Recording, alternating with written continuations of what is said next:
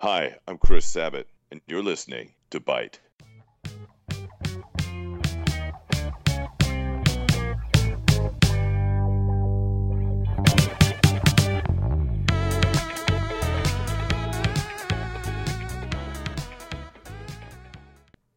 Welcome back to another episode of Button Mash, everybody. I'm your host, Chase Streetman, reviews editor at Byte. With me, I have... Dalton Martin, assistant video editor for Byte. And Jake Doolin, managing editor of Byte. Okay, so tonight, and it's a pretty topical topic we're working with here, we're talking games that have online components that are so bad, they basically trash the game. Now, Dalton, I know you aren't you haven't personally played anything recently that might have had a bad online component. Why don't you tell us about your worst experience? Okay, so I recently reviewed Hitman Episode 1, and let me tell you about this game. For some reason, the great developers of IO Interactive decided... And Squeenix decided that they wanted to separate the save files, so if you played a game online, you can only play it online, and if you play it offline, you couldn't play online with the offline save file, which additionally dumb. means you can't get achievements. Exactly. Mm-hmm. And the thing is, normally I would not have a problem with this because it's easy just to play online games. However, their servers are a piece of crap and disconnect every 15 minutes or so. And what happens when you disconnect Hitman? When you disconnect, it just instantaneously takes you back to the main menu. Ugh. And how often would you say this happened over the course of each level? Okay, so the tutorial levels were fine, but when you got to the main level, it's like, you climbed up a staircase. Oh, it disconnected for some reason. Boot. Okay, now tell us, what feature did IO add to justify him being always online? The reason they justified this is an online leaderboard. They didn't want an unfair advantage for the person to get the top spot of a Hitman game. So what we're seeing here, beyond a shadow of a doubt, is a company that more values its leaderboard than putting out a functional game. I have never heard of a competitive Hitman player in my life. I mean, there totally is. They introduced it in Absolution with, there was the contracts mode where you went back and you tried to get the most creative kills, and this wasn't even that. It was just the main game. Yeah, it makes sense that they're sticking with the leaderboards, but when your leaderboards are making it so people can't play your game, what is that? Yeah. I'm having a hard time, okay, so it's online all the time, so that way no one cheats? Yes. So no one cheats the leaderboard. Yeah. So, okay. Because I think it's time-based, and if you get caught, you're negated points. If it's if you kill people who aren't your target, it negates points, et cetera, et cetera.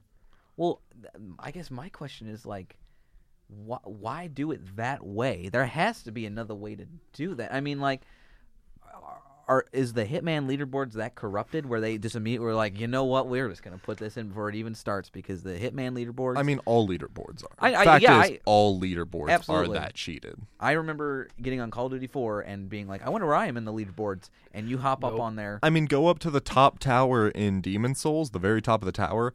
Every single accoladed character is at maximum in every single one of those things. Mm-hmm. So, okay, I guess if you don't want to cheat the leaderboards, that makes sense. But, I couldn't wrap my head around it. Yesterday, we were walking back to my car, and I was like, this feature in a single-player game doesn't make sense to me. I could just not get around, why they did that at all. I don't know. Exactly, and the worst thing about this was when you play it offline, you could beat the game, but it doesn't register that you completed it. You had to be online to get a ranking or unlock the next set of mastery skills that you have to do. If you do it offline, you just you have to do it again. Is there something you unlock with the leaderboards too? Is it just standing, or do you get things? There's a mastery sort of thing that is, I think, you get, instead of stars, it's this weird octopus emblem thing, and you can. You basically unlock where you start in different spots with a different disguise, and maybe you get new starting weapons, and that's it. There's nothing truly spectacular. Nothing about this that feature. Couldn't have been done without it. Yeah. You could. Yeah, that doesn't. There's no game in existence where they're yeah, we can't give you this item unless you're functionally online. Like, it's physically impossible for us to do that. And the thing is, like, this game is like so wrapped around the idea of being like an online component to it, because you have the contracts mode, which is online. If your servers go at every 15 minutes, you can't complete the damned level. There's a new feature. It's an escalation mode where every other week or so, there's a special NPC you have to figure out on yourself that you have to like assassinate. And that's going to be like every other week or so. Which you have to be online to play that. There's one thing we should talk about. It's the fact that when this game works, it's actually pretty okay. It's fun, but at its current Like, state, 'cause it's that- unplayable. Yeah, because that feature sounds pretty awesome. Figuring out who you're there to kill. That's Yeah. really creative. No one can play it. No. And it's not the fact that I had bad connection. Every person has like been No, yeah, complaining it's about it's a this. server side issue. Yeah. It's not the. I mean, obviously there are. If you have this problem worse, if you have worse internet connection, like that's just, duh. But people who have gigabit internet are dealing with this same issue. That is unacceptable. And it blows my mind because like I was getting curious. I was looking at other people's reviews and nobody mentioned this, and I was like, "It's the best game ever." And I'm like, "Huh?" Yeah, and see, that's the thing that I'm really concerned about. I don't know. We need to go look into this. Obviously, is when the review copies went out. Because if review copies went out beforehand, that might be a little bit because they knew the servers wouldn't work. Because every single non-reviewer I've seen talking about this game, which basically means everyone I know who absolutely did get the game after release, has been talking about how it's unplayable. Yeah. And huge fans of the game too. Like, I know, Dalton, you're a pretty big fan. Yeah. And then Gavin Free from Rooster Teeth, like high profile fans. I who saw want he to tweeted love the about game. it. He tweeted about it like 8 times, just showing a picture and a video. He's like, "I'm not the only one with this issue, right?" And people were like, "Nah, it's not just you, man." Yeah, if you follow him on Xbox Live right now, all of his game clips are every time he gets kicked back to the main menu, he records a game clip. There's like 40. Oh my goodness! Like, how much? I mean, I have an idea in my head. How much of it is because I think about, did they plan on having like the server space available, or did they just not care? I really don't think they cared because I mean, obviously, this is just me theorizing. They put the review out early because they knew probably it wasn't going to work right, and Counterpoint, they might just not be the best planners because they're making an episodic game right now. Yeah. People have just seen that the first episode is the biggest broken piece of crap of all time. true. So I don't know what they're doing. It's bad PR right out the gate. Like, Yeah, because usually when you put out an episodic game, the first episode is super strong. Like, I hate episodic gaming right now. and that's the thing where like people were just mad that it was episodic in the first place, and now you're giving these people justification. No, it's not episodic. It's an experience. In Don't chunks. give me that. God, like, they call it episodes. There's a current name for exactly what they're doing. It's an episodic game. It's literally called Hitman Episode 1 Paris. But it's not episodic because that has the connotation of being bad, of having too long time between waits. Like, the game devs know at this point episodic means bad.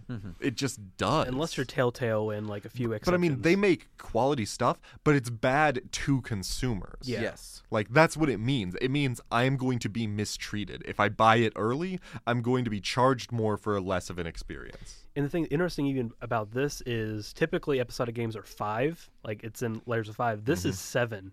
There are 7 episodes. Which basically means we're going to get the end of this game by like 2018. No, it's they're trying They to say trying to wrap it up by the end of the year. They even have like the full retail release is supposed to come out in January. I mean, props to them if they actually maintain a schedule, because God knows Telltale can't, Yeah. and neither can Don't Nod, but whatever. Well, okay. This is what I'm thinking. Wasn't this game originally not planned to be episodic? No. Nope. No. It was So, going to be, a real game. I figure that they'll probably maintain a schedule because it's already done. That's what I recommend, but at the same time, who wanted a Hitman game to Yeah. not come out in a full No block? one. Like, whoever said, this game would be improved by me not being able to play all of it. It's one of those games where you think about because we were talking about this yesterday. When I think of episodic games, I have an idea of what an episodic game is, and Hitman is not that game. It's serial and it's narrative. Mm-hmm. Yeah, that's like because like an example of comics, they're technically episodic because you have to wait like weeks between them. Whereas Hitman, they're doing this a level at a time. Each episode, you get only one main level. Which, can we talk about the fact that there are apparently only 7 levels in the game? If that's how if that's what they're going off of, because the first episode comes with 2 training prologue missions, which One of which you have to play twice? yeah, it's Padding. It's padding. It's very simplistic. Like I beat it in within like 5 minutes after explaining me the basic mechanics of how to sneak and how to take up disguises, and I'm like, okay. Now, when you bought it, was there something like highlighting the fact of like replayability, something like that, where they're like you could play, this one mission a ton? You can play it a ton with these opportunities, but those are just they hold your hand, and those kind of take away from the experience overall, in my opinion. I had a similar reaction to when I got Ground Zeroes, Metal Gear Solid 5 Ground Zeroes, where I played it and beat it in 2 hours, and I was like, that's it? But then everyone online was like, there's so much replayability. I did that too. You can go back and play the mission again, and like there's different things. But I'm like, yeah, but it's the same mission. I mean, there's different objectives, yeah, but it's the same map. It's the same mission, and I paid $30 to play it. It just may be daytime. Yeah, it's daytime and it's nighttime. The guard is over here now instead of here. Like, yeah, okay, you maybe added another hour maybe to me because I know that map so well. It wasn't worth it. Like the replayability they were shoving in my face was just like smoke and fog, really. Like you can replay it. I know tons of people who play Ground Zeroes because like, yeah, you could milk it for everything it's worth, but I don't want to. It's so rare that I want to milk a game for everything it's So, worth. like, instead of rescuing Chico, you rescue Kojima himself. Yeah, And the worst thing about that, though, was that, and they carried this on to Metal Gear Solid 5, if you wanted the story, you had to replay it like 8 times. You had to find the cassette tapes, which were spread out all over the place, and padding. It's just all padding, and that's the worst type of replayability is padding, like just shoving things in there so that way you're still contained to that one area. But look, there's collectibles. There's other things you can do now. It's just one area, and how much is it per episode? Or did you get? I think the base was like $9.99 or maybe Per episode? $19.99 Per episode?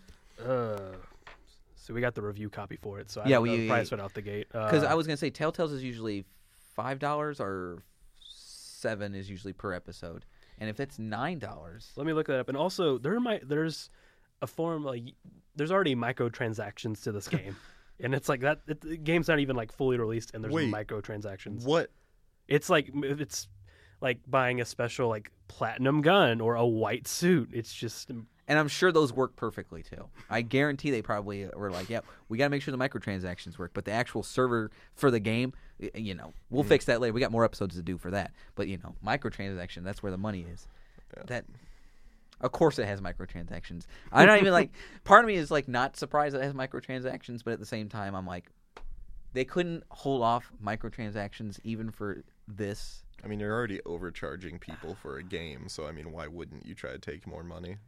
Oh my gosh, that's like imagining like if Telltale had like an option to buy like Big Lee B's, is wearing a plaid suit. He's wearing a plaid suit, and then like halfway through Lee's face disappears because they didn't finish the game properly. But he's wearing a new suit, so it's you don't need to see his face. That's basically kind of what happened in Borderlands. Mm-hmm. Yeah. That's the same thing you see with like people complain about all the time on like Steam with like the unfinished games have microtransactions that work perfectly right out the gate, and it's like and people complain about it. I don't know how big of a business that is anymore. I don't know if people are still playing a lot of those. I don't have a PC, so I don't know a lot about PC gaming. Okay. If people play a lot of those early access games with purchases, but people do. Guaranteed. That's disappointed. So the intro base game pack is $14.99. For the whole series. That's just for the intro episode of for Hitman Paris. For one The episode. full For 2 tutorials the and one level. experience is $60. So you're paying like $8 a level. So if you buy the intro pack with the first level, it's $15. But if you want to upgrade to the rest, it's $50. That's terrible. Yeah. You pay like $5 more if you don't want to buy the full season pass. Backwards. They punish you for wanting to test out their crappy game? Yeah. What a That's- backwards system of like, you know. I mean, that's not backwards. That's just perfect capitalism. I mean, If you their don't thing is buy like, it's in- only a $5. I mean, come on, guys. Yeah, it's only $5 added on to the rest of the overpriced $60. Yeah. And the way I treat it right now, it's kind of like it's set at a beta test because you're not getting it because it's broken in a way. Yeah. Essentially, I guess that's the way you could look at it. They were just beta testing it. I mean, we got lucky because we got a code, but people bought a broken game. That's what we're looking at here right now. And somehow, this isn't going to change anything because this happened a week ago. No one's talking about it anymore. Here's the thing, because after I was kind of curious, like, are they like before I started looking in on their like support page on Twitter, and people were like talking, like trying to like get in contact, like, oh, talk to customer support, and then someone's like, is there any way to like get rid of this like online only like component? It's like we have no plans to remove that. Because Just flat out the gate, like, nope, sorry, you got to deal with it. Like, why wouldn't you remove that? It's like if you have so many people complaining about that, you want to appeal to the people who want to play this game. Yeah, like people want, like, see, that's the big thing that's, like, to me, the most offensive thing about this experience is the fact that people still want to give IO the benefit of the doubt. They want to enjoy this beloved series. And this developer is just saying, no, you can't enjoy this. same thing they're doing with Final Fantasy. Like, no, you can't enjoy a full, like, Well, you can't enjoy that because they're re-releasing a mediocre game. yeah, and in episodes. Yeah. But the thing about so the- we're getting off to episodic things. I still want you and I to talk about online experiences because Oh. we've spent several episodes railing on episodic games. We don't need Yeah. to go back to that. Okay, like all you right. and I personally, Jake, have spent at least an hour just talking about how crap episodic games Now I are. could see Yeah. if this Final Fantasy has like a unnecessary online component attached to it, which I hope they Microtransactions. don't. $1 for Microtransactions. all of Cloud's stupid hairs. Yeah, for his 2 outfits that he gets. Okay. You know. $50 to save Aerith.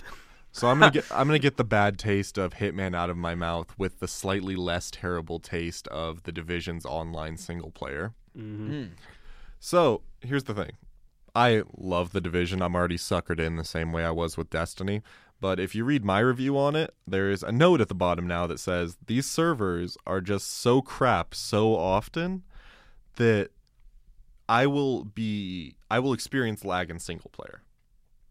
That is not something that should ever happen. Yeah. There's Especially no one else on. It's just you. Yeah, see, here's the thing.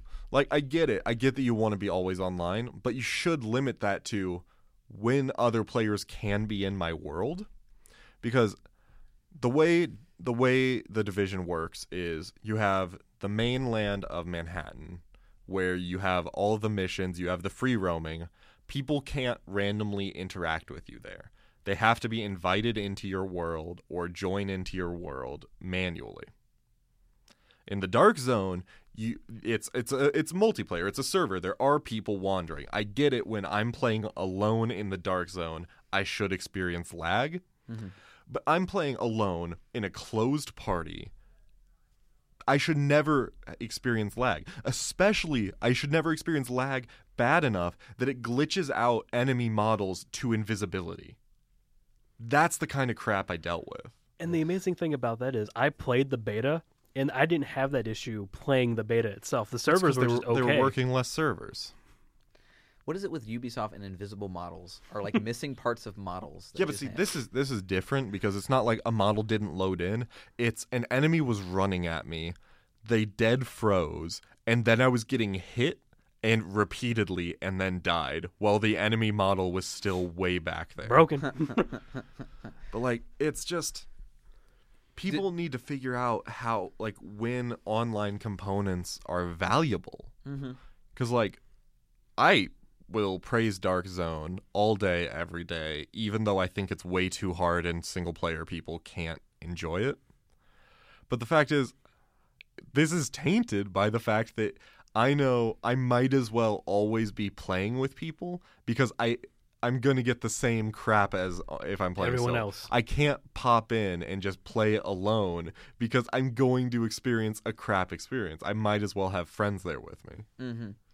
I wonder if this issue stems from just developers seeing a trend and just trying to rush to. I'm not saying they rushed because obviously Division took a while to come out. I think the Division was always intended to be this online thing. Yeah, I mean, because Division had at least an alpha build 3 years ago. Yeah, but even before like Division was a thing, like before people heard about Division, heard about Destiny, they heard about Division. Because I remember the Division's like first trailers that got me hype. But I wonder if like developers see this trend and hop on it and then just don't implement it well. Because I mean like the idea of always online has I guess some. I don't play a lot of these type of games, but I can see maybe some perks with that, like going with it. But it not implementing it well is so bad. I mean, it's it's almost eternally damning for it. It's like the fact that the first thing we saw with non-controller motion control was the Kinect. It's like if you put a bad taste in the consumer's mouths by not putting out a prototype product that works perfectly, no one's going to buy in when that product does work perfectly. I think that's the way people have been reacting with VR recently. Yeah. I see so many people like angry about VR, just so many articles about like VR is never going to happen, you know, all this other stuff. And it's, I mean, like most consumer VR, you know, the last decade, you know, most people think Virtual Boy first off. Most people think Virtual Boy, honestly. Oh, Virtual Boy. And then most consumer VR is just a gimmick. It really is. It's, you know, you put on some funny, goofy-looking glasses, and it's, you know. See, the difference, though, about VR, I'd say, is the fact that, for one, like, look at Sony. Yeah. Sony people, like, not like PR people, are saying about how excited Sony is to really put themselves behind this technology. Like, they know they're going to take losses on this technology in the time it takes for devs to get behind it, for the public to get behind it, but they are putting money into it. Like, this is something that's going to happen because the people doing it really care. But the fact is, when Kinect came out, when PlayStation Move came out, they were so behind it. They all they wanted was to make the Wii. They didn't want a good technology, and that's the difference. I worry somewhat about the PlayStation thing, just because PlayStation VR? Yeah, VR. Just because recently I was reading that the PlayStation admitted that their technology was so far behind Vi and the Rift, that they said, we're not up to that yet, but it's gonna work fine. And like I understand, like in terms of format wars, if people don't know about format wars, usually like the most expensive and the best technology doesn't win the format war. It's the one that's the most useful to the consumer. So like Beta was a much better format than VHS, but VHS was much easier for the consumer to get a hold of, so they used it. Now, how much is like Sony's VR? Isn't it about the same price as the? No, it's about $100 less, but that's not counting the fact that you need the PlayStation camera that costs about $60 more. I still think that probably will get into the homes faster because. I'm okay with that. Yeah, I'm okay with that completely. I'm okay with that for two major reasons. One, the fact that Sony has expressed the fact that they're willing to lose money on this. Two, the fact that Sony is the only person making VR right now that is going to have in-house game developers making content for the VR that they are creating. So that means places like Naughty Dog undoubtedly are already learning how to program games for specifically PlayStation VR, as opposed to stuff like Oculus, where it's just like they're hoping third-party developers will start making games just for so it. many demos, but nothing that's like solid. Exactly. Like, even though you have great stuff like Keep Talking and Nobody Explodes, the fact is there's not going to be that many AAA developers willing to take that major risk on it, but Sony developers are going to be made to take that risk. And even then, like Microsoft has their HoloLens thing. HoloLens looks so dope. I'm about it. But from what I've seen so far, what they're like trying to use for it, I'm just like, oh, you're already shooting it in the foot before it even gets off the ground. How do you mean? I mean, because did you see the demo trailer for Young Conquer? No. Right out the gate, one, you used a franchise that's beloved for like different reasons, and you made it like a teeny, like. They made Conquer, who's known. Oh yeah, they made him plushy. Yeah, they made him plushy, and it's just kind of he runs on walls. It's a platformer that's all around, but there's like no main game to it.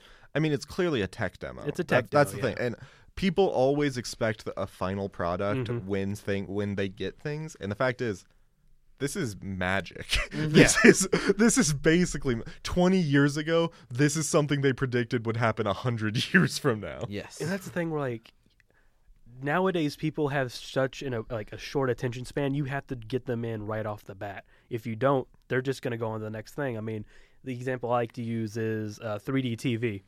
Oh yeah. That was the next big thing, but it never picked up. 3D has always been the dumbest thing, though. Yes. Mm-hmm. And Like- people are like, it's the next big thing. Everyone's going to want one of these. And then people are like, nope. Well, no, because do you know what people have always wanted when they want 3D? VR. They want HoloLens. Yeah. HoloLens, yeah. Something around me. Not I'm wearing glasses. And it Not- kind of just gets closer to your Yeah. face. Not where the full extent is. Woo, me But- reaching out. Yeah. But yeah, I honestly think augmented reality has a better chance of being like the technology of the future than virtual reality does. Like you said, it's going to take a lot of time to get people adjusted to it because there's going to be the early adopters who are going to fall in love with it, and there's going to be the people who are skeptical about it. Mm-hmm. Tying this all back to what we were just discussing before, what you were talking about, Sony's like passion for it. Yes. I feel like that's a good sign that they are taking this seriously. Yeah, absolutely. Versus going back to like games and whatnot that have these components that just they're just put in there that just don't work. Like you can tell almost immediately when something is like that doesn't fit. And what game were you talking about that had multiplayer at the very start? you not remember? BioShock 2. BioShock 2. Something like that where it's just like, why was that put in there? You know, like, and I know for the time it was probably because there's a lot of multiplayer games out. Yeah, People want to be the next Call of Duty. See, here's the thing. Mhm. We started talking about this beforehand, and then we immediately started recording. Mhm. I love BioShock 2's multiplayer. It has no reason to have ever been pitched. Yeah. Mhm. Like, I'll absolutely say that. Like, there is no reason that anyone involved in the creation of BioShock 2 should have thought this should have a multiplayer. It's just a freaking miracle that it turned out good. Mhm. It's kind of, it just feels like, and I've heard a lot of people liked it, but it feels like, you know, there was a list of things that they have to have in the game, like because every game has it at this point. And I wonder if going forward in the future, if this always online thing is going to be the thing that's on the checklist, or what. Well, Always Online is the newest form of DRM that we're seeing a whole lot of, Mhm. which I get why developers want that, but at the same time, I think if developers aren't stupid and pay attention to the culture, they understand that every single time new DRM happens, it breaks games, people get pissed, and there are still people who refuse to play Diablo 3. And here's the thing: we touched on this a few podcasts back. Is when those servers go out, you can't play the game. Like Yeah. when the Hitman servers are gone, it's just bricked. Which, I mean, let's be honest, that might be for the best. For the maybe they fix the It's servers. always, Who knows? it's always the companies it's the EAs, it's the Ubisofts that I see pushing for it so hard in terms of this DRM stuff because Because it's a business decision. it's a Yeah. business decision, but it's like those companies, like the bigger companies, are the ones that are, you know, DRM, super afraid about DRM and stuff. And like, I know smaller companies like know certain things are going to happen. Their games will get pirated or whatnot. But I feel like just because they're just not withholding things or like making you go through hoops to get to their games, I'm more likely to go through, you know, Steam to get like an indie game versus Origin to get an EA game just because they want to make sure that I'm not, you know. Well, I mean, let's just talk Tampering about with let's anything. just talk about what DRM fundamentally means on the consumer end. When a developer inputs DRM, which is fundamentally a wall between the fair consumer and the game, just as much as it is a wall between the pirate and the game. Yeah. What they are saying is that they are more concerned about copies not being stolen than legitimate copies being played. That's what shows most of all that this is a business decision rather than a decision made to protect like their license. It's the fact that like once the copy has been purchased, they don't care. It's what we're seeing with Hitman. Like as soon as it's in our hands, cool. You got it. I have nothing to gain from this anymore because you're not pirating it or you're not going to pirate it. So, I mean, Unless there's you know, microtransactions, and then you miraculously see tremendous upkeep on the developer Yes. side. Mhm. Or the publisher side, I should say. And see, going back because you said it was all like trends, including online. I've noticed that people are more focusing on online components than single player because online keeps the players coming back, and companies now are not even keeping track of sales data; they're keeping retention rates. Yeah, that's something I'm really interested in because I was about to say earlier when Jake was saying like there's a checklist of things people need to put on. We're starting to see companies go in the exact opposite direction where they're like, I need to strip out everything that's not perfect, that's not necessary. And then that fact that we're starting to look more at retention rates than sales and upkeep of multiplayer communities, to me that shows more of a care towards the consumer because that means when you see a company keep up with the multiplayer community, keep adding new content, make sure the community's happy, that means that they, give a crap about the community and not the fact that they bought the game. Yeah. Because, it's much harder to keep up with a community that wants to keep playing a game than people who spent the same amount of money on a game that they played 8 hours in and dropped. Mm-hmm. Like the one game that keeps me coming back is Halo 5. Really? They made the decision to all the DLC is free except like the rec packs, which you can earn those in game anyway.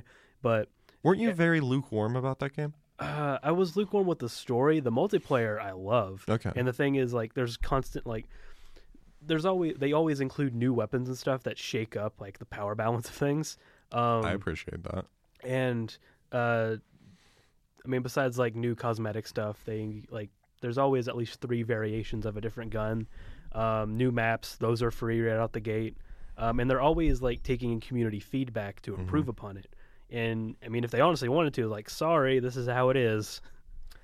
Having that feedback with the community it's always a good sign for me that, like, okay, I can trust that they care enough about my online experience rather than they gave me an online experience and then just hands off walked away, just assuming that the servers are running, and then when they don't run, what are we gonna do? Yeah, However, I agree. there is one downside to this, and the downside to just an extreme focus Okay. is after Halo 5 was released, all attention to the Halo Master Chief Collection disappeared. Excuse you, they stopped paying attention to Master Chief Collection Even months then, before like, that. there was like maybe 5 people like looking at this. Now there's like none. I mean, I guess People are like, it's still broken. Any chance you're gonna fix it? You promise? they gave What? up. They gave What up on game? fixing it like 6 months before Halo 5 came out. Yeah, and so basically, it's like a game that doesn't work. Yeah, they just abandoned it. That's like- frustrating because I would totally like to go back and play some Halo 3 multiplayer. No. It's good in private matches still. It is? Yeah. Okay. Matchmaking is what has always been bad in Halo Master Chief Collection. Private matches work perfectly and are Campaign the works shining. wonderfully. See, I mean, Campaign works wonderfully, except for Halo 2, which they absolutely should have taken out the Iron Skull on Legendary just as a thing to make that game better. But still. I mean, yeah. Even if I didn't have like the online matchmaking, at least the story of Halo would keep me back. The single player would help me like come back because at least that's there. That's something I always don't like when I see like no single player, just completely removed. I like it there. I like it because I will spend time with a single player when I don't want to play multiplayer. Sometimes I'll admit when I had Call of Duty 4, and I always talk about Call of Duty 4 because it's the multiplayer game that sticks in my mind. When I would suck at multiplayer matches and get mad, I just hop into single player and play a couple rounds in that. I would not just leave the game, which is what I would probably do now. I would just leave the game. At least that single player kept me around, when the multiplayer got me mad. See, I don't know, because I'll sing praises of Titanfall until the end of time. Fact is, for me, I am so appreciative of the fact that everything about Titanfall is, if we can't make it perfect, we're not going to make it. At launch, there were, I think, 10 maps. Only one of them was objectively bad. And that's just because it strayed from the formula that they were doing on all the other ones, and it just happened to not work because it's not the kind of map that other places have made either. Mm-hmm. There were 8 all of the weapons were incredibly functional. All of the mechs were incredibly functional. Basically, everything was so fine-tuned. And I appreciate that because that's all they spent time on. And if you cut out single player and then your multiplayer has basically anything wrong with it, you're crap. Mm-hmm. But didn't it have single player too? No. It was all multiplayer.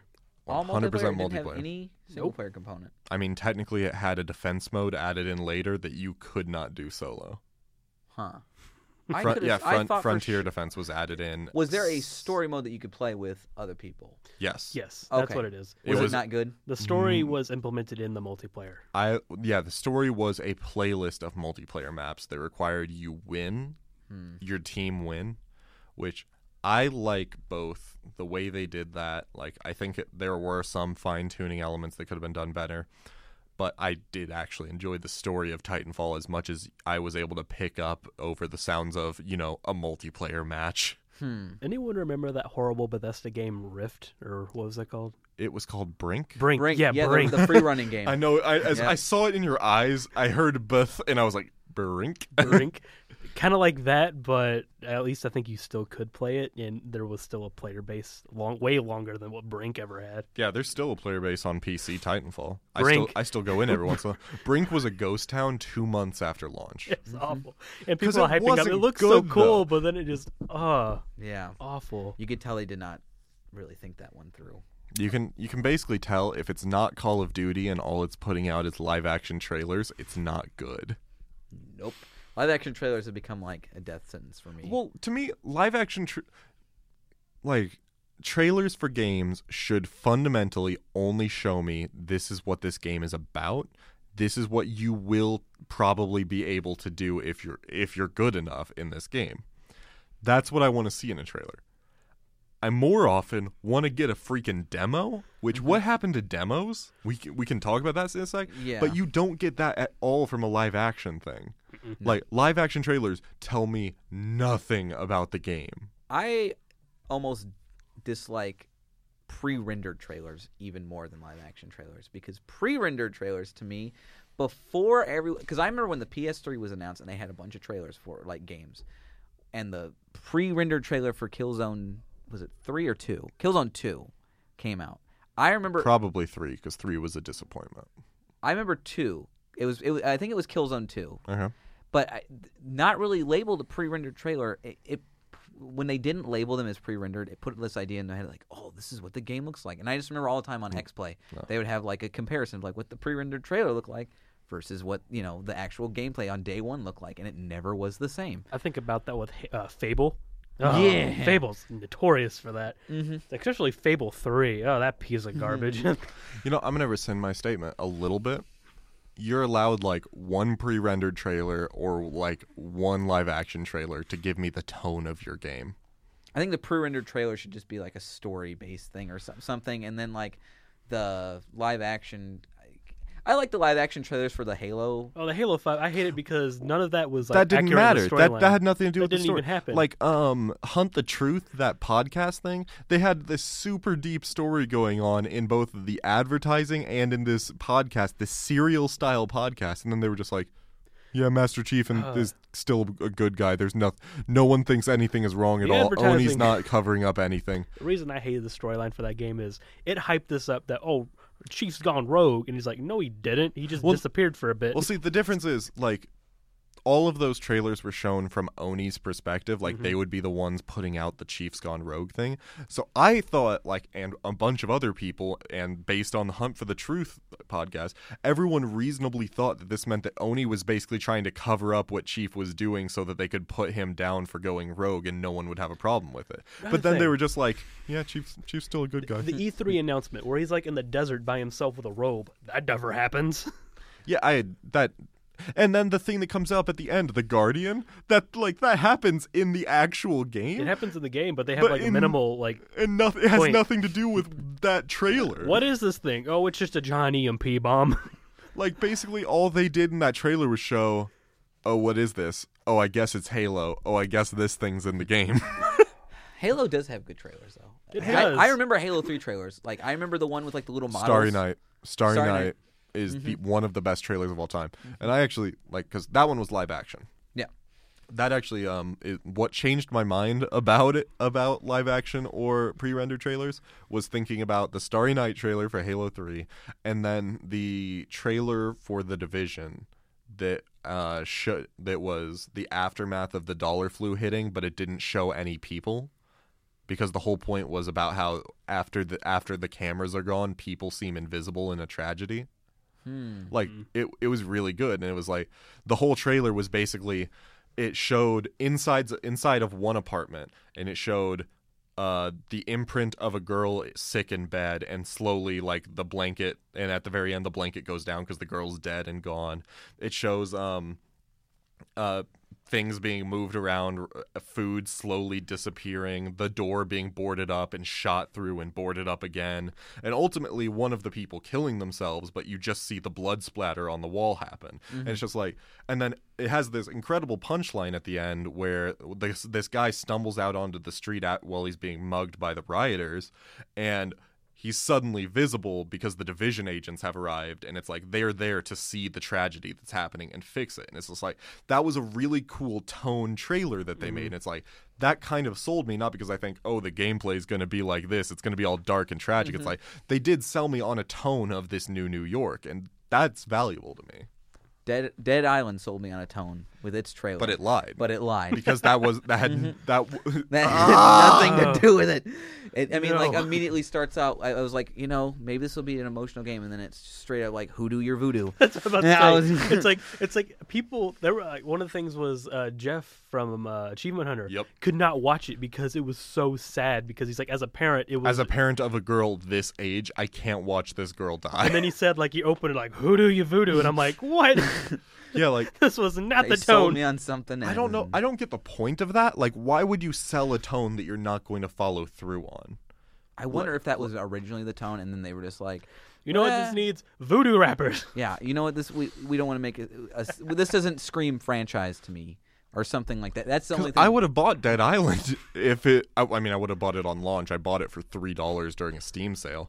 I would have bought it in a real way if that had been the tone of the game, because the tone they sold got me. And see, the thing is, everyone thinks they have to be all dark and gritty to like get people's attention.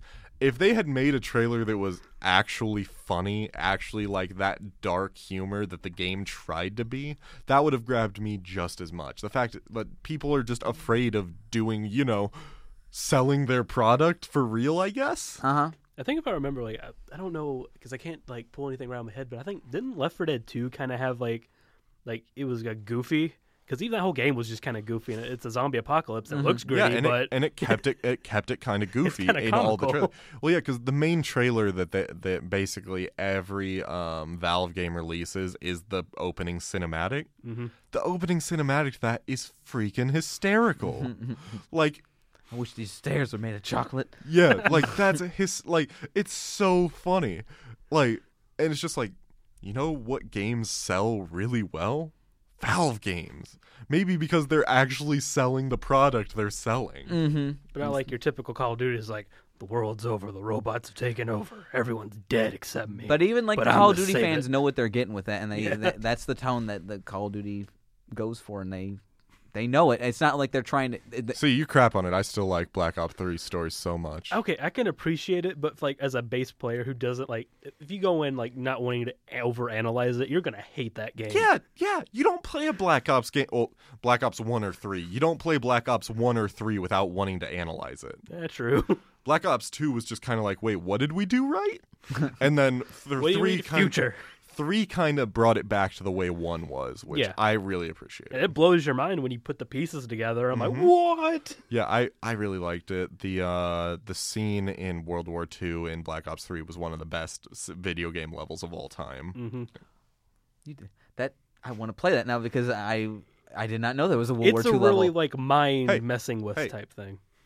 Rent an Xbox One controller, come over, we'll co-op that crap. Okay, I would like to play. I've been wanting to play a World War II game for the longest time. And there's only one level that takes place in a digitized World War II. The best thing about that level, it goes from World War II to somehow implementing zombies at the end of it.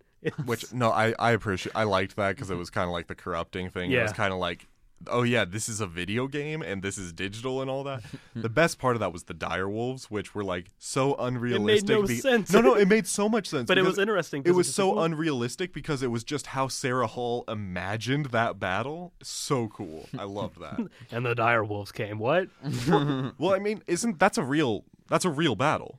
Yeah, that happened, and like the wolves did come, and it was just like, but they weren't huge and falling from the sky. yeah. Oh my god, I'm gonna go home and play that now. Man, I wish I would have kept up with Call of Duty. It has its moments. Really, Treyarch's the only one that you need to still be paying attention to. Actually, I'll take that back. I loved Advanced Warfare. I'm kind of cute because I just don't like Infinity Ward. Yeah. Infinity Ward isn't good anymore. No. I think Sledgehammer mainly does that stuff now. What does Infinity Ward do? Are they just mainly Infinity just do Ward Blizzard stuff was now? Modern Warfare 1 and 2. No. And the third I meant like, what do person. they do now? This. Oh, okay. Yeah, Yeah. they're still. There's like 3 studios. Call of Duty is now on a 3-year cycle where each developer gets 3 years to make their games. This year is an Infinity Ward title, and they made Ghosts and they made all of the Modern Warfare games. I didn't like Ghosts, so Ghosts was not that good. Kind of poo poo. Has Call of Duty gone down in terms of sales? Or No. has there been any kind of fatigue? No. I think the only one that's shown fatigue was Advanced Warfare, maybe. That's that. I wouldn't say fatigue. I would say wariness of a new developer. Yeah. And then I think it only had lower sales at start. I think it caught up. But everyone knew Black Ops, so like 'cause that's a brand name unto itself. Is people want that. So here's the thing. Call of Duty is constantly more and more people are starting to play video games, and Call of Duty is the game that more and more people are starting to play. Okay, I was going to ask, like, why do you think that it hasn't gone down? Because with like you see it with like Assassin's Creed, and I can argue like Do you see fatigue with Madden though? I don't Because it's know. got its fan base. It's got its fan base base. that want to keep playing that one. And it's game. I always feel like updated. that the Madden thing though comes from the fact that you can't play another type of football game. You Yeah. can only play Madden. You can't play another game that's Call of Duty though. You can play other shooters, You can play other shooters, but none of them are Call of Duty. but but you have Battlefield that and option Call to of play Duty are another so shooter. different. You could play, you know. I can play. There are like 10 crappy other football games I could play, but none of them play like Madden. That's Well, why none of them I have the play teams. Madden. You can't play any other. Yeah, but who cares about that? I feel like that's like you wouldn't play. I don't think people would play a basketball game unless it had like certain like NBA, players or When's the last time you saw a arcadey sports game with just like? Dude, they come out all the time. They're just low profile. I would say, well, we're talking like on the same level of like a series. That doesn't happen because it's a risk. People know Madden sells. People don't know if NFL I Street's think gonna Madden sell sells again. just because it's the only one there. If it's the only thing there and you like football, you have no choice but to buy a Madden game. Like I said, even FIFA. Like there's like I think at least 2 other soccer games, but people want FIFA because it's FIFA. People want FIFA because FIFA does FIFA. FIFA Well, plays the other- like FIFA. the Call other- of Duty plays like Call of Duty. The other option is to pay Konami. Yeah, and I never want to do yeah. that. So you don't have that great of an option there. I know. I'm just saying the reason Call of Duty sells so well isn't the fact that it's somehow better than all these other shooters. It's that what Call of Duty is easier to digest. The Yeah. way it is as a shooter makes the most sense to play out of all the other shooters. Also, to come to Call of Duty and bring this thing full circle, Do it. Call of Duty has single player. It has leaderboards for single player, but it's not always online. Yeah, that's true. True. And Honestly, because I don't think they really care about leaderboards. Because if you go back to any other like Call of Duty leaderboard, it's jacked up. Yeah. yeah, the only leaderboard that has ever mattered is Mile High Club. Yeah. Yep. I guess they know what works, and that's another thing. I guess that I don't see that much fatigue about Call of Duty I because mean, they there's know like what minor works. variations, and Yeah. that's why people are like it doesn't change. I'm like, that's a good thing. You'd think. I think there's things that change about them. Like I It makes small variations towards a positive trend, which Yes. I appreciate. But then you have games like, to bring it back to Hitman, they just keep being like, we don't know what we did the first few times. Let's just try everything. it's like they're trying everything possible to get away from like the thing that people like, which is blood money. You talk See, to. you just like Blood Here's the Money a thing. whole lot. I think if the Wait, general Blood Money was 2. No, Blood Money was its own game. What was 2? Silent Assassin. People like 2, don't they? No, people like People Blood love Money. Blood Money. Blood Okay. Money. The thing was, it's interesting because people wanted Blood Money because they hated the linear experience of Absolution. Their solution to this was, we're going to have the sandbox mode that people love, but we're going to keep like We're going to the hold your hand. gameplay linear anyway. And I'm like, it's still linear. It's like you can't just have a sandbox experience that There you can explore, but you have to do things a certain way. Well, I mean, looking at the opportunities system, it's so fundamentally clear to me that they are more worried about turning off new players than doing right by the old ones. Yeah. Because, like, you know what? I appreciate the opportunities in Hitman because I don't play Hitman. Yeah. You know why I don't play Hitman? It just sent up because your- I don't like the Hitman games. You know who does like the Hitman games? Hitman fans. Fans of Hitman. Yeah. I think people love Blood Money because it was a random experience. Like, yeah, people had like it was still programmed to do certain things, but the thing is, even in now, like I said, the one gripe I had was the AI system is so stupid because it's stuck on a loop. Like, unless you do an opportunity, this same person's going to be walking down the same hallway, stopping at the bar at this exact same time, and that loop will only stop if you do an opportunity where it's like, I got to walk to this person now. Which, I mean, like, I don't know. That's not good at this point. Like, you look at, I think Dishonored did a good job with the AI where people, like, guards had jobs where they had to be in specific places, but it wasn't like, I'm going to walk over here, stand here for 23 seconds, then walk back the other way, stand there for 23. Like, there was a little bit of chaos to it. And you look at stuff like Alien Isolation, which I'm playing right now. The AI in that game are smarter than I am. It's unpredictable. Like you These people act like people, and that's the strongest thing to make this like a good stealth experience. Not the fact that it's a puzzle game where I can just be like, yeah, that guy's gonna. You shouldn't be able to play a stealth game with your eyes closed. like even with the Alien like system, like I haven't gotten to the Xenomorph. I still have only seen its tail. all right, so the thing about this is, like, even in then, you can, like, hide through, like, vents and stuff. If it remotely even thinks that it saw you going into a vent, it will follow you. Well, I mean, not even just if it thinks it saw you. It's like, while it is searching an environment for things to kill, it will check hiding spots. Yes. But the thing is, the dumbest thing about Hitman was, like I said, at one time I threw a clock at someone's head by accident, and it only registered the fact that the clock hit the ground. It's like, that made a sound. It didn't make sound hitting his head. No, it just hit the floor. And he was like, I'm confused. What just happened? Why is that on Wait, the he floor? was confused? Yeah. Like, even though he saw me throw the clock directly at this dude's head, he was just like, huh. Wait. Okay, pronouns here. The guy who got hit in the face with the clock was Yes, confused by the fact that he was hit in the face with the clock, that he saw you throw, but the part that confused him was when it hit the ground. It hit the ground and it registers a sound because there's like if you throw something on the ground, I'm like, what's that, huh? It didn't register the fact that I assaulted him with a clock.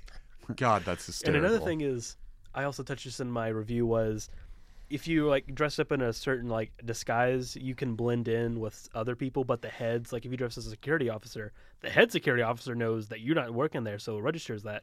So if he like glances at you, like, wait, I don't recognize you, stop. But if you run away and hide in a separate room, he investigates by walking down a hallway, turning back around and like, huh, guess it wasn't a thing. That's terrible. Not even checking the side doors. It's just like, oh, this hall. That's it. Well, that actually has always been one of my big problems with Hitman is like, when I kill the chef of a family and take his clothes, that family knows that chef. They Yeah. should be put Like off the guard. targets recognize, like they won't recognize you. One thing that's always like bummed me and like stuck out to me is that when you change disguises, the barcode is still visible in the back of your This head. is still a scary bald man with a barcode on Now his the head. exception to this, and it's like the ultimate disguise, is you can like kill a sheik and take his disguise who no one has ever seen his face before. So I find it hilarious that you got this like gruff white guy dressed in like Arabic clothing, and they think, oh yeah, he's a Saudi prince. They should just add in a feature where someone who's actually Middle Eastern just stabs you for being a racist prick dressing up like them. It's like, going back to something real quick, it's like the Hitman series, you can look at it in comparison to Call of Duty, where Call of Duty makes small changes but keeps the base formula the same. Stuff they know people like. The stuff they know people like the same. Where Hitman does not seem to know what people like and just, it just changes things. I think the biggest change Call of Duty's made the past year was the fact that it added like the exosuit and like the boost jump. That's the only huge variation that's happened these past like even 5 years. And I feel like that was like a trend that was going, like I remember seeing that kind of like Titanfall movement. did it, and they Titanfall- were like, no. this works. The changes they've been making prior to that were really much more mechanical changes than universe changes. Like the way kill streaks work has been tinkered with over the course of the last like 5 games. And they're slowly honing in on what is probably the best possible kill streak in any game ever. What is that? I mean, just like Oh, you're talking about just theoretically the best like kill they streak. are probably getting close to what is going to be the most functional kill streak thing because they've tried everyone's kill streaks always count even after death, like you'll get it eventually. They've tried systems where it's like depending on what kind of kill streak you have, it's going to be different ways you earn it. They've tried systems where you get Was points. it Modern Warfare 3 where there were like Modern 3 Warfare 3 variations? had 3 different kinds, and it was like I the best, loved the it. best ones I were the loved ones it. that had to be consecutive. Well, no, assault ones. Assault ones. Those were the best ones. Offensive ones Yeah. that were automatically they were going to get you kills. You had to get in 1 life. And then there was a different tier that Defensive. the objective based things got you those points in addition to kills. And then there was a different tier that all points, even after death, still kept adding up.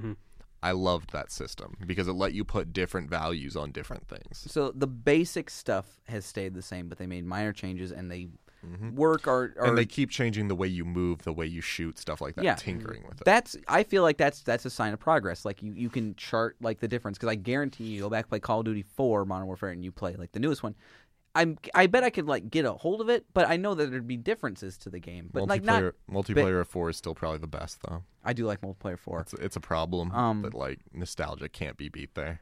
See, But I loved Modern Warfare 2, and that's where I think that's where I really jumped into that franchise. And the one thing that peeves me off is like the people who are like, "Why do you keep playing Call of Duty? It's the same." And I'm like, "No, Because it's still good. it's good. It's but good and they it make changes. They make subtle changes that makes it better." And it's like not every game is a base carbon People- copy. People assume, and like you get this with all types of media. Like when you make something, they either want something drastically different or something to remain the same. Instead of taking that base that worked and tweaking it and trying new things, because that's totally you can make the best art comes from like you taking something that and then like you messing with it a little bit and seeing what works, seeing what doesn't work. Because if you just remain the same, it just becomes stale and boring. And if you go completely the other way, you lose fans. You negate like anybody who enjoyed that one thing that was in your game that people liked, and then you're screwed if you keep going down the path of like a Call of Duty and like having that base there, and then just adding things and experimenting a little bit, trying things. Then it works better, and then you have something that doesn't get stale. I think the only thing I could say that like with that argument is the Assassin's Creed, because like as much as people hate trailing missions, that is still the base like chunk content of Assassin's Creed And they games. refuse to take it out though. No. Whereas like if you play a single player mission, you could argue like, oh, you're still shooting people. But in like Black Ops 3, they make the changes of, well, you have custom classes now in there. There's different enemies. Robots act differently than humans. The augmentations in Black Ops 3 has been the biggest change out of any of the Call of Duty titles in the past 10 like Black years. Ops 2 implemented like different story paths. Did it really though? To an extent. Like if you accidentally do this thing, it's gonna do this. There was one mission that confused me because it was time based. You had to rescue the like woman hacker, and if you didn't do it, like you didn't get the good perfect ending. But yeah, so yeah, the progress you can see, like that's good changes down there because at least it's still there. You have that core thing. Because I mean, like I bet I could recommend Call of Duty to anybody, and if you know anything about Call of Duty, you could jump in and play it. Yeah, no. I know people who just can't play Call of Duty, don't like it, can't deal with it. Well, I mean, just like can't, base can't controls. even work it. Well, people interested in like the shooter genre can Yeah. just easily pick it up. Easily pick it up and whatnot. It's because Call of Duty is the new base shooter. It's Yeah. like GoldenEye from 20 years ago. If you People haven't played, want to take Call of Duty off its like pedestal. but but they they don't. can't. They don't see why Call of Duty works so well. It's there's something there. It's not just this fluke that like they just keep putting a game out every year. Well, yeah, they're putting out this base game that's really good, but they're also like tweaking it and making it different. And Yeah, see, I wanted to say if they started making a crap game, people wouldn't still be buying it. But then Assassin's Creed Unity came out, and people are still buying Assassin's Creed games. So I don't know. I feel yeah. I think people get it like I think too the invested fatigue in sets the in with brand. Assassin's Creed because yes, they have this base, but they've done nothing to improve it, and really, it's shown its wear over time. No, they just improve it every other game. Yeah, because you have Black Flag with the boat. Everyone No, liked the boats. One was bad. The whole 2 series is awesome. 3 was bad. 4 was awesome. I love Black Unity Flag. was bad. Syndicate is awesome.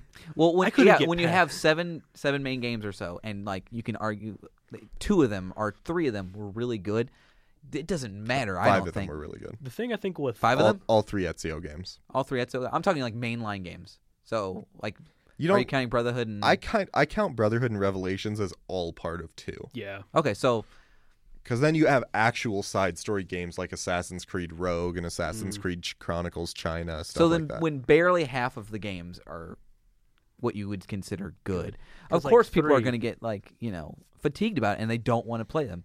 Like, Ugh. yeah, 3 was just I tried to play it, but I couldn't because when your game has like an hour and a half long tutorial because it's so huge. No, here's the thing. When your game has an hour and a half long tutorial with a character who's much more interesting than the character you're going to spend the next 40 hours with, that burns you out. Yeah. What's Whereas his name? like What's his name? Hamish? not Hamish. Hamish was the trainer. You're like Connor. No. The character. Oh, the his son or no, his father. Yeah. I think it was Hamish. Yeah, him. He was awesome. He was I want a amazing. whole game about him. See, the problem with this conversation is, it's like, this was the first not white character they've had. Like the first, well, I mean, Ezio, they modeled him super white in comparison to every other Middle Eastern character they had in that game. Technically, he was Italian, a POC. yeah. No. I mean, didn't mean Ezio. I meant Altair. Altair, yeah. Altair, his character model is ultra white. Yeah. But like the first character who their story is about the fact that they're POC, and it's just like, I hate this character, and it sounds so racist because it's just like he's just whining the whole time, and it's like, yeah, his what happened to him happened in history, and like the problem is other stories have done it better. Like The Last Mohican tells, like, I'm not going to say the most representative story of all time, Yeah. but it absolutely makes me care more. In Black Flag, the DLC with I can't remember how to pronounce his name. Adewale. Adewale. Freedom Cry was so good. Yeah. Like the fact man, that he I was forgot about that. he's And a then, pirate just taking Assassin's out Creed slaver 3 ships. Liberation was so much better than Assassin's Creed 3. you get the feeling like different people worked on it. Oh, they did. Yeah. Yeah. For sure. Is there any other developers or places that you can see like there's improvement along the line? Like, Okay. Question for the night before we close. Most improved award. Most improved developer or game? Game. game. Oh, okay. Actually, let's go developer, because, that kind of comes in with game. So, what developer has been the best? Or shown the most improvement. Yeah. I would say. Okay. Does someone have something right off the bat? I'm going to say this year, just in terms of, like, them actually trying as opposed to what EA and friends are doing. I'm going to say Ubisoft, despite the fact that we're ragging on Ubisoft right now. But I think they're getting enough other they're taking on enough new development crews that they're starting to have a really wide variety of games coming out. They're making smart decisions like putting off Assassin's Creed for a year. For Honor is coming out this year, which I genuinely think is going to be the technically best game that comes out this year. And it's just like, I think they right now are in the middle of a huge try to not suck. They're on the upswing. Yeah, like this is them. They hit rock bottom like at Unity, and they're like, "Oh, we should stop that." Or risk being sold like they might be. Yeah, which that's really only going to negatively affect Ubisoft, like the top tiers of Ubisoft that have been making the bad decisions. So, like, I'm not sure if I care. Like, I mean, I'm sorry for the CEOs that are going to lose their job, but you've been running a crap ship for the past 15 years, so. I say for me, and just because I'm a Halo fan, 343 Studios. The fact that I really did not catch on to Halo 4, just because, I mean, I like the story to an extent, but the multiplayer was awful. Then I did not like Halo 4's multiplayer. Halo 4's multiplayer is the second best in the series. I could argue with that, but then you pull off from that. Then you have the piece of crap that was the Master Chief Collection. So anything after that is an improvement. Yeah, I was gonna say, like, their catalog right now is Halo 4, which had the worst story in the series. Yes. Master Chief Wait, Collection. Halo 4 had the worst? Oh, absolutely. We're reversed on this because I thought like Halo 4's story, like the way it was going, worked well. Yeah, but see, here's the thing. that's if you look past the fact that they have so much happening in that game and that you can only understand if you read all the books. And that's where I came a from, bad yeah. story. Yeah. That is a bad story. If you have to read if you have to go to a completely different medium to understand a story, that's bad. And that was my issue with the Destiny story bad with making. That's Destiny bad making you go to the Wet Grimoire website. Mm-hmm. And then I would say because they still have issues with the story with Halo 5. I could see where it's going. It's kind of like a leading point because even Halo 2, people argued did not have a stellar story, but the payoff was good in Halo 3. That's where I'm kind of hoping in Halo 6 there's a payoff to what they're going for. But the multiplayer, so many people love the multiplayer. Warzone was great. Arena took some time to get better, but they improved upon it. People were even going as far as say Warzone was probably one of the best multiplayer experiences of last year. It was so good. So they fine-tuned Arena? Yes. Because I played the beta of Halo 5, and I was just like so discouraged by how much I hated the Arena experience. So it's fundamentally better. It's better now. They've included more modes. Everything's kind of like they try to place you in an equal place. So the way they work it out is they want to make sure your KD is as close to like equal as possible. Because if you're like too high, that means you're being placed with less skilled players, or if it's too low, you're playing with like, too experienced players. So that's where they're trying to make it more equal. Oh, so they're doing proper balancing on the player. Okay, I like that. And then they just have social where it's a free for all. Who knows who you're paired up with? Jake. All right. Well, knowing how many indie games I play, I'm going to pick an indie developer. I'm going to pick Fulbright because moving from Minerva's Den to Gone Home to Tacoma. And I've not played Tacoma. Tacoma's not out yet, but I will say why I think they've improved. You have Minerva's Den, which they did the DLC for BioShock 2. Yeah, which is widely considered one of the best DLC of all time. Yes. Taking what they learned from that environmental storytelling, like it's really good, and moving to Gone Home, which I thought was amazing. I've replayed it recently for my Iconic Women thing, and I fell in love with it again. Just because Gone Home is very good objectively. So well. And I feel like moving into Tacoma, which is going to come out this year, everything I've seen about it shows them they're improving, or just trying something new. They're trying a bigger story. They're trying something that, seems so out of their wheelhouse in terms of just like what they've done before. And it just seems like a bigger game overall that I like to see. I like to see a small team work up to that point where they're making a big Xbox, exclusive game. Yeah. And it seems to, still have like their heart and soul into it, but they're trying something a little bigger and a little bolder. So I like that improvement in like a developer where I see like, okay, you're moving from small to, you're refining what you learned and then you're trying a little bigger. See, that's what I like. I like developers who are creative and don't stick with a formula, because it's kind of gotten to the point, like especially in like movies, studios get so involved in it that it's so formulaic in the same stuff. Whereas I like indie games because they're drastically different. And I've started playing these games more that I would never have picked up Amazing Princess Sarah, and arguably it was a terrible decision. Yeah, that was a but bad I tried decision. it. Like I would never normally have picked up Life is Strange, but I did to try it out because you and Courtney talked about it. Like it was amazing, and I tried it and I fell in love with it. And so I've been kind of more open-minded in what I play, and just instead of typically playing Halo or Call of Duty. See, I don't know. That sounded a whole lot more like they were just the same level of incredibly awesome, just with more opportunities as they went along. I think, but that can definitely hamper people. That can hamper a small studio, giving them a lot of opportunities, like or like giving them more like space to do something. Because I feel like the small. I don't want to say the one example I was thinking of because I don't know how true that is. I was going to say Hello Games and No Man's Sky. What else have they done? Well, no, the ambition of it at the start of it wasn't the ambition it was once Sony got involved and like expanded it.